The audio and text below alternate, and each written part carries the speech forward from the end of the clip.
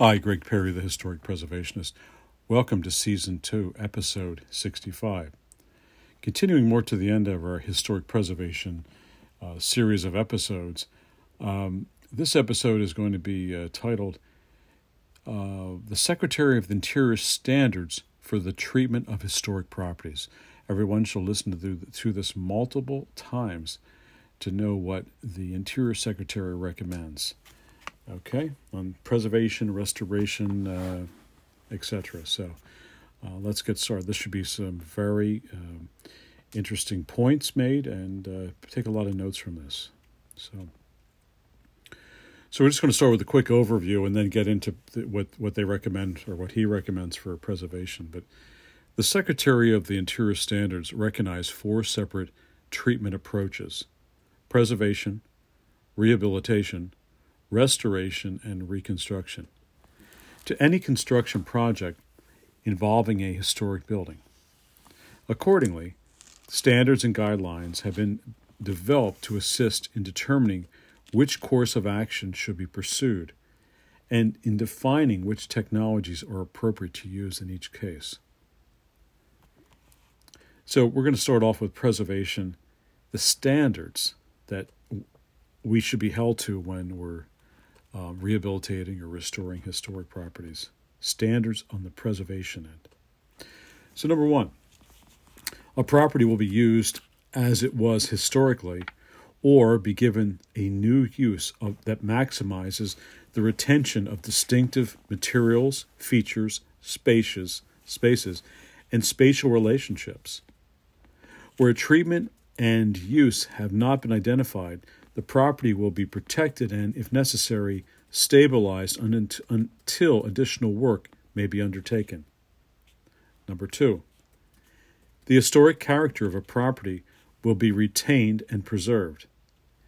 The replacement of intact or repairable historic material or alteration of features, spaces, and spatial relationships that characterize a property will be avoided. Number 3, each property will be recognized as a physical record of its time, place, and use. Work needed to stabilize, consolidate, and conserve existing historic materials and features will be physically and visually compatible, identifiable upon close inspection, and properly documented for future research. Number 4, changes to a property that have acquired historic significance in their own right will be retained and preserved. Number 5, distinctive materials, features, finishes, and construction techniques or examples of high-grade craftsmanship that characterize a property will be preserved. Number 6, the existing condition of historic features that will be evaluated to determine the appropriate level of intervention needed. Where the severity of the deterioration requires repair or limited replacement of a distinctive feature, the new material will match the old in composition, design, color, and even texture. Number 7, chemical or physical treatments, if appropriate, will be undertaken using the gentlest, most sympathetic means possible. Treatments that cause damage to historic materials will not be allowed to be used. Number 8, archaeological resources will be protected and preserved in place. If such resources must be disturbed, mitigation features will be undertaken. So let's go over some guidelines for preservation as a philosophical treatment approach. So let's have an introduction.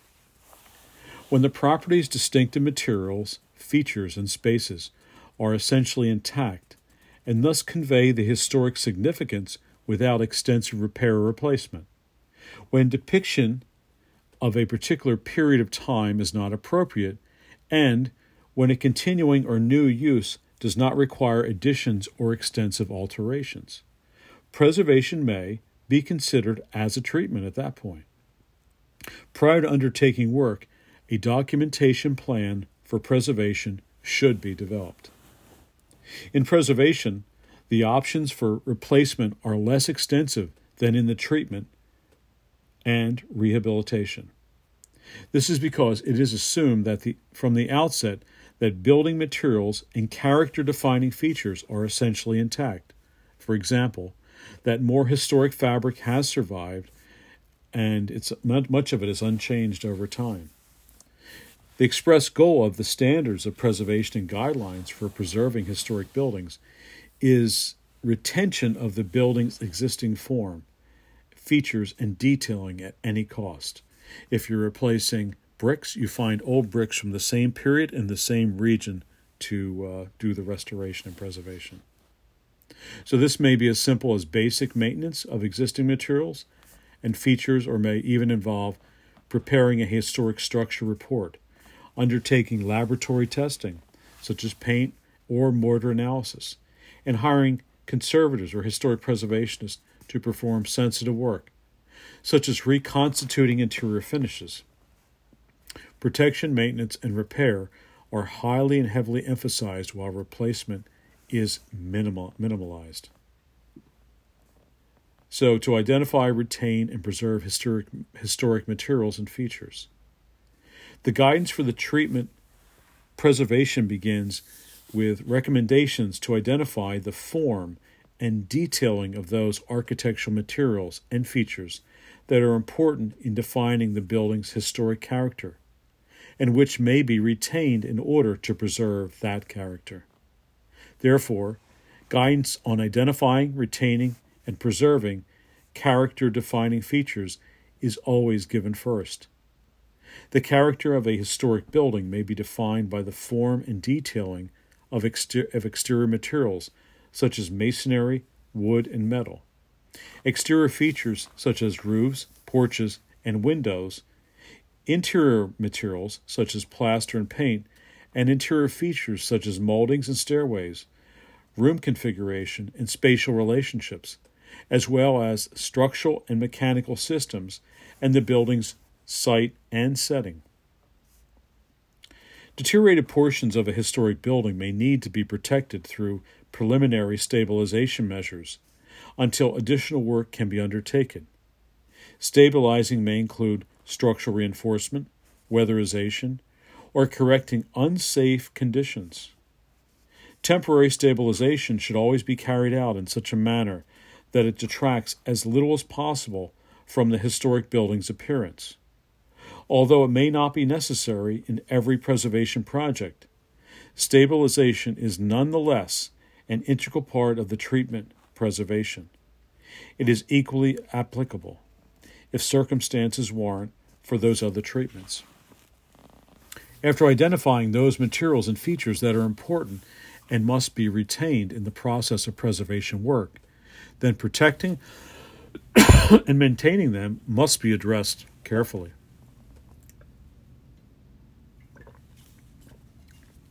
Protection generally involves the least degree of intervention and preparatory to other work.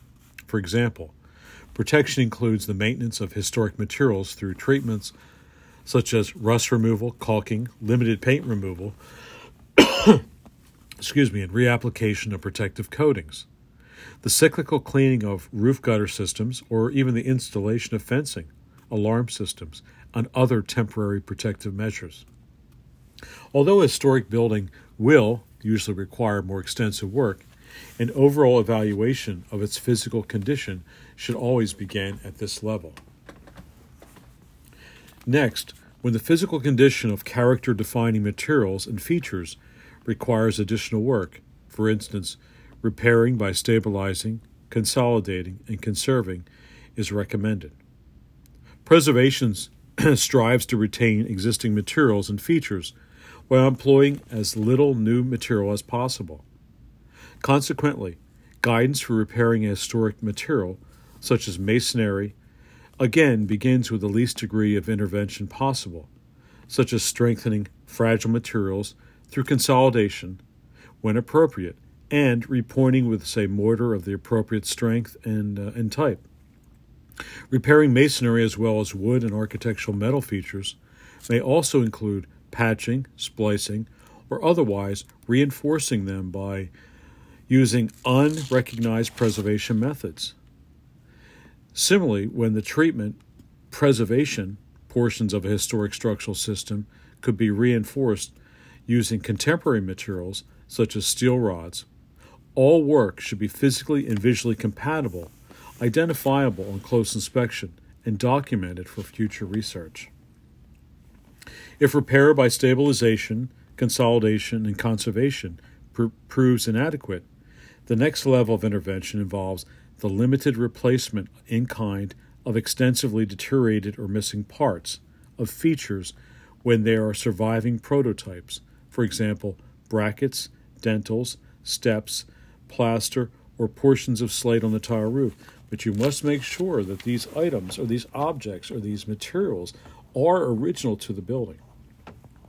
The replacement material needs to match the old both physically and visually. For example, wood with wood. Thus, with the exception of hidden structural reinforcement and new mechanical system components, substitute materials are not appropriate in the treatment of the word preservation.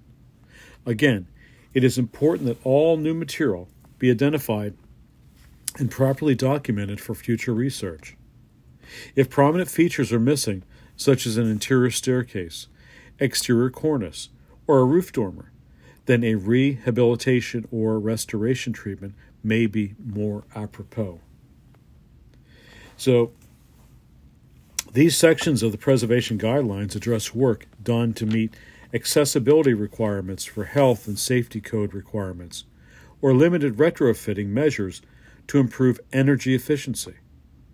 Although this work is quite often an important aspect of preservation projects, it is usually not part of the overall process of protecting, stabilizing, conserving, or repairing character-defining features of a dwelling. Rather, such work is assessed for its potential negative impact on the building's historic characteristics.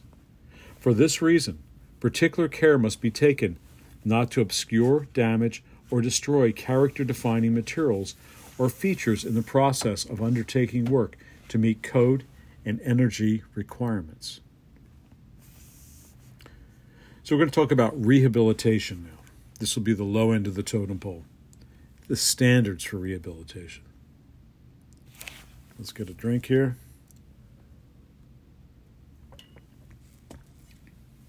Number one, a property will be used as it was historically or will be given a new use that requires minimal change to its distinctive materials, features, spaces, and spatial relationships.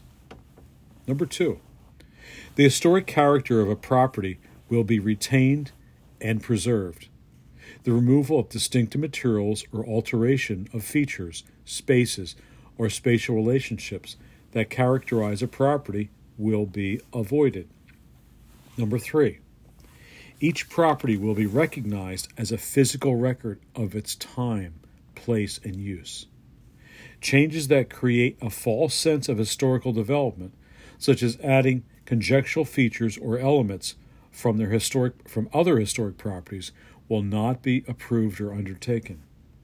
Number four, changes to a property that have acquired historic significance in their own right will be retained and preserved. Number five, distinctive materials, features, finishes, and construction techniques, or examples of craftsmanship that characterize a property will be preserved under any cost. Number six, deteriorated historic features will be repaired rather than replaced. Where the severity of deterioration requires replacement of a distinctive feature, the new feature will match the old in design, color, texture, and where possible, materials. Replacement of missing features will be substantiated by documentary and physical evidence. Number seven, chemical or physical treatments, if inappropriate, will be undertaken using the gentlest means possible. Treatments that cause damage to historic fabric will not be used. Number eight, archaeological resources will be protected and preserved in place. If such resources must be disturbed, mitigation features and measures will be undertaken. Number 9. New additions, exterior alterations, or related new construction will not destroy historic materials. It cannot. Features and spatial relationships that characterize the property. The new work shall be differentiated by the old and will be compatible with the historic materials, features, size, scale, and proportion, and massing to protect the integrity of the property and its environment. The total package. Number 10. New additions and adjacent or related new construction will be undertaken in such a manner that, if removed in the future, the essential form and integrity of the historic property and its environment will be unaffected by this. Number 10. New additions and adjacent related or new construction will be undertaken in such a manner that, if removed in the future, the essential form and integrity of the historic property and its environment will be unimpaired. So let's talk about some guidelines for rehabilitation, such as a philosophical treatment approach. So when repair and replacement of deteriorated features are necessary, when alterations or additions to the property are planned for a new or continued use, and when its depiction of a particular period of time is not appropriate. Rehabilitation may be considered as a treatment. So prior to undertaking work, a documentation plan for rehabilitation should be developed. If rehabilitation, the historic building materials and character-defining features are protected and maintained as they are in the treatment of preservation. However, an assumption is made prior to work that existing historic fabric has become damaged or deteriorated over time, and, as a result, more repair and replacement will be required. Thus, latitude will be well given in the standards of rehabilitation and guidelines for rehabilitation to replace extensively deteriorated, damaged, or missing features using either traditional or substitute methods. So of the 4 treatments, only rehabilitation includes an opportunity to make possible efficient contemporary use through alterations and or additions. So like preservation, guidance for the historic rehabilitation begins with recommendations to identify the form and detailing of those architectural materials and features that are important in defining the building's historic character, and which must be retained in order to preserve that character.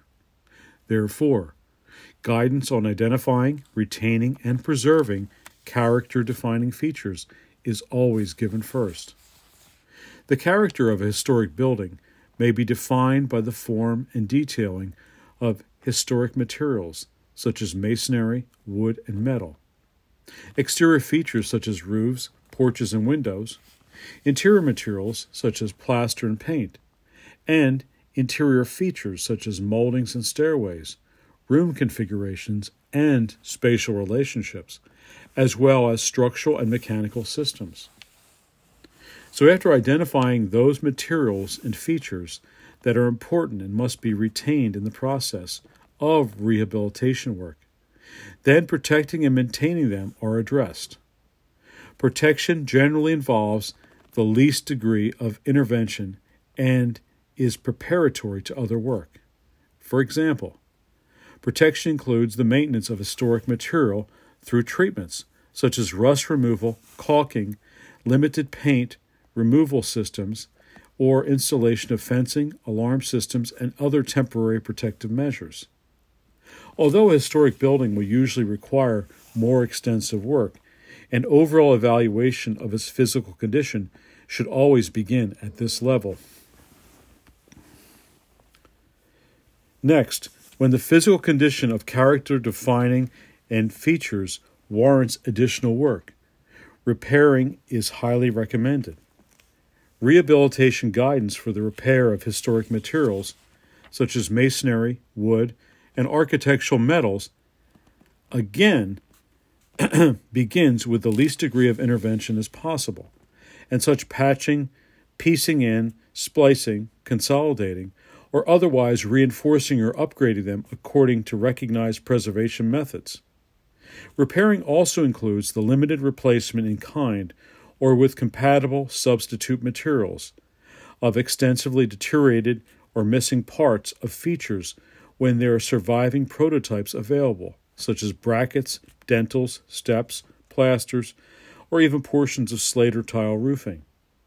Although using the same kind of material is always the preferred option, substitute material is acceptable if the form and design, as well as the substitute material itself, convey the visual appearance of the remaining parts of the feature and finish of the dwelling in question.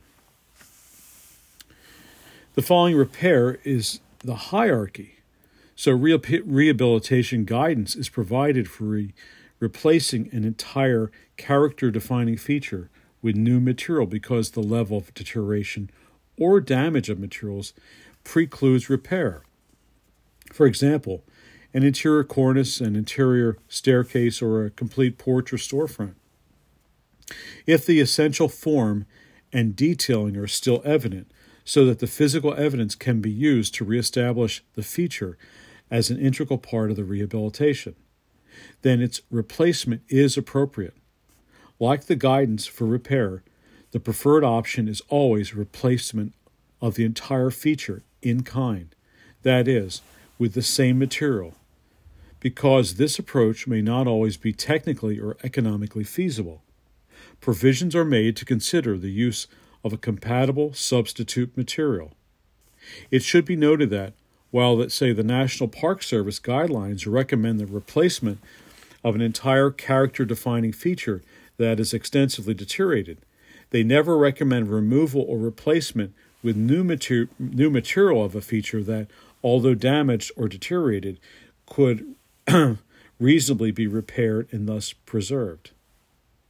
When an entire interior or exterior feature is missing, for example, the entranceway or cast iron facade or even the principal staircase, it no longer plays a role in physically defining the historic character of the building unless it can be accurately recovered in form and detailing through the process of careful documenting the historical appearance.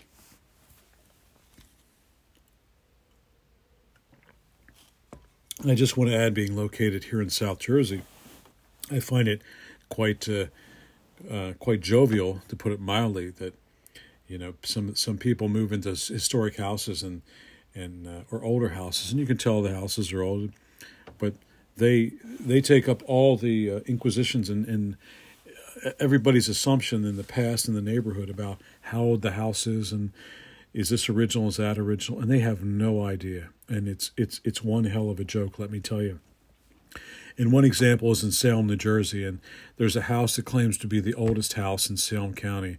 Now, I don't know if some guy had a little too much moonshine back in the 1850s or 1830s, and he said it, and somebody heard it, and then somebody else heard it, and the present-day owners believe it. Now, my philosophy is, if you can't see a damn thing and you can't see the damn thing on the exterior, interior, or in the walls or in the foundation that warrants anything of an extremely old or the oldest building in a town or city, there's a problem there. There's been a lot of fakery, deception, and changes over the years on many of these these properties that are, quote, historical, and you have the present-day owners that believe them. And they go ahead and they even sex them up with more fake colonial stuff on the inside, fake colonial decorating. So this oldest house in Salem, New Jersey, it's not the oldest house. It's not even close. But be as it may, we'll let those people think that they have something old, okay? But let's get on with it. So although accepting the loss is one possibility, there is an important architectural feature is missing. Its replacement is always recommended in the rehabilitation guidelines as the first or preferred course of action. Thus, if adequate historical, pictorial, or physical documentation exists so that the feature may be accurately reproduced, and if it is desirable to reestablish the feature as part of the building's historical appearance, then designing and constructing a new feature based on such information is even appropriate. However, a second acceptable option for the replacement feature of the new design that is compatible with the remaining character-defining features of the historic building. The new design should always take into account the size, scale, and material of the building itself, and most importantly, should be clearly differentiated so that a false historical appearance is not created. Some exterior and interior alterations to a historic building are generally needed to assure its continued use, but it's most important that such alterations do not radically change, obscure, or even destroy character-defining spaces, materials, features, or even finishes. Alterations may include providing additional parking space on an existing historic building site, cutting new entrances or windows on secondary elevations by inserting an additional floor. Let's go back one more time. Alterations may include, for new use, providing additional parking space on an existing historic building site, cutting new entrances or windows on secondary elevations, even inserting an additional floor. This is okay, they say. Installing an entirely new mechanical system, or creating an atrium or a light well. Alteration may also include the selective removal of buildings or other features of the environment or building site that are intrusive and therefore detract from the overall historic character of the main dwelling in question. The construction of an exterior addition to a historic building may seem to me essential for the new use, but it is emphasized in the rehabilitation guideline that such new additions should be avoided, if possible, and considered only after it is determined that those needs cannot be met by alternating secondary, for example, non-character defining interior spaces. So if, after a thorough evaluation of interior solutions, an exterior addition is still judged to be the only viable alternative, it should be designed and constructed to be clearly differentiated from the historic building itself, and so that the character-defining features are not radically changed, obscured, damaged, and/or destroyed. Additions and alterations to historic buildings are referred within specific sections of these rehabilitation guidelines we're talking about, such as site, roofs, structural systems, etc., but are addressed in detail in new additions to historic buildings. So these sections of these guidelines address work done to meet accessibility requirements and health and safety code requirements, or retrofitting measures to improve energy efficiency. Although this work is quite often an important aspect of rehabilitation projects, it is usually not part of the overall process of protecting or repairing character-defining features. Rather, such work is assessed for its potential negative impact on the building's historic character.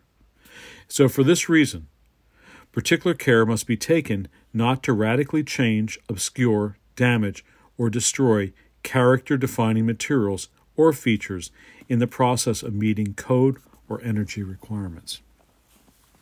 And that's sums us up for about part one of what we're on tonight, part one, talking about these guidelines and these very important guidelines. So that kind of sums us up. And just want to say, if anybody wants to see us at the Historic Preservationist in the studio or on site, look us up at the Historic Preservationist, all one words and all small or lowercase, IGTV, The Historic Preservationist on our YouTube channel, or The Historic Preservationist on our IGTV channel. So that's all for now. We have part two coming up, next episode of this. Greg Perry, The Historic Preservationist, signing out. Thanks for listening.